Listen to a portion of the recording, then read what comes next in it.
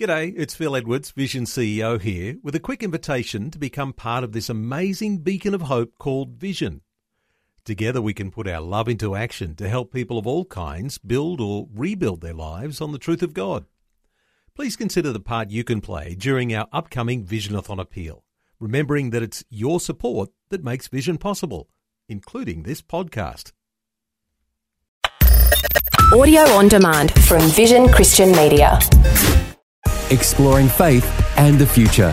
Neil Johnson and Bible teacher Dr. Kameel Majdali. Tell us about the cross of Christ as one of those practical ways of dealing with temptation. Neil, the cross of Jesus is so central to not just the gospel story, but central to victorious Christian living that it's amazing we hardly ever hear about it. But we do need to hear about it. In fact, the cross and Christ hanging on that cross was the Apostle Paul's favorite sermon topic. He says so in 1 Corinthians chapter 1.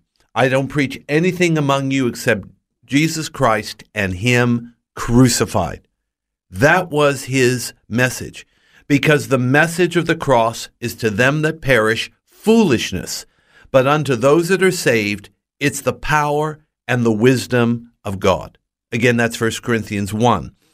Paul goes on to say in Galatians 6 and verse 14, and it's rather a remarkable verse, Galatians 6:14, but God forbid that I should glory save in the cross of our Lord Jesus Christ, by whom the world is crucified unto me, and I unto the world. Why is this important? If we're going to overcome temptation, we have to overcome the world. We have to overcome the worldly impulse. We don't overcome the worldly impulse through being religious and good works and good ideas. That doesn't work. In fact, when Paul said this in Galatians, he was countering the notion that in order to be saved and sanctified in Christ, you had to be circumcised. In other words, you had to be a Jew before you become a Christian. And he's saying, rubbish, you just have to believe the gospel. And so the cross of Jesus not only nails our sin nature to the cross, but the cross of Jesus focuses on paying the penalty for our sin, being sanctified, crucifying sinful impulses and temptations. So it really is that indispensable. And furthermore, personal revival is where we are dead to the world and alive to God. The cross of Jesus, along with the empowerment of the Holy Spirit, is how we get there. But Kameel, isn't the cross a symbol? How does it work practically as we deal with these issues of the heart? Well, the way it works practically, obviously we don't go around looking for a wooden cross and putting our hands on it and getting splinters there. It's faith, Neil, that's operative here. We read these words, for example, in Galatians 6:14, or a verse I've quoted before, Romans 6 verse 6, which is saying similar things.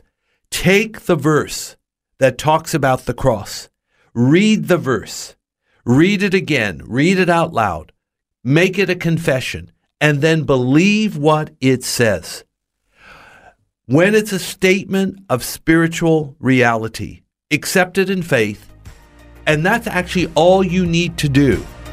Faith, coupled with confession, will activate the power of the cross in your life. Faith and the Future with Neil Johnson and Dr. Kameel Majdali from Teach All Nations. For more from Dr. Majdali, including books and DVDs on prophecy, Bible commentaries, plus today's and other episodes of Faith and the Future, go to vision.org.au. Thanks for taking time to listen to this audio on demand from Vision Christian Media. To find out more about us, go to vision.org.au.